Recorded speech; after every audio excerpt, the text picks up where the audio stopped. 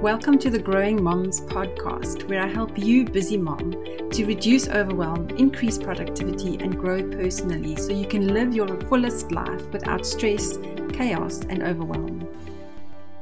Today, I want to introduce myself and tell a little bit of my story so you know where I'm coming from and that I feel you. I'm in the trenches with you, at least in heart. I have 3 grown kids. I live on a farm in South Africa and I run a small business from home. But my life wasn't always calm and under control like it is now. So let me paint the picture. I never planned my weeks or days, so I had no cycle or plan to run my life by. I never planned meals.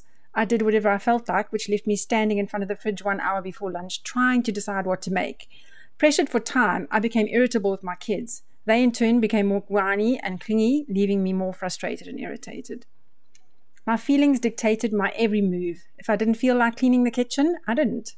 If I didn't feel like exercising, I didn't. If I didn't feel like tidying the house, I didn't. I didn't train my kids to pick up toys, clean up messes, or to do age-appropriate chores. I loved them, but I didn't like them. They fought a lot, didn't listen to me, and were grumpy and miserable a lot of the time. My life consisted of crisis management most of the time, with laundry and dishes piled high, toys strewn all over the floor, leaving me feeling irritable a lot of the time. I tried to spend time with God, but it was always interrupted, leaving me frustrated and irritable. I'm an introvert and I need alone time, people. Any of you relate? Anyway, all of this led me to the point of breakdown. I was frazzled. I felt like my mind was going to snap and I'd be over the edge, just crazy. That's when I prayed and asked God to do whatever it takes to fix me and help me get my life on track. Well, that's a prayer God loves to answer, and He did. He began to show me how to get my life on track. Did it get fixed overnight? Nope. But step by step, as I cooperated with Him, my life began to improve. I planned better.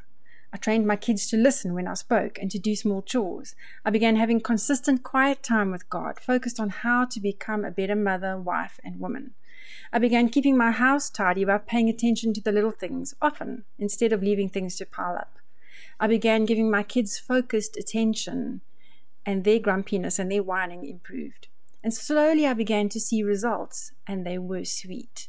So, Mom, I want you to know that I'm here for you, and I invite you to come along with me as we explore all the ways God helped me, and is still helping me, become the person He intended me to be.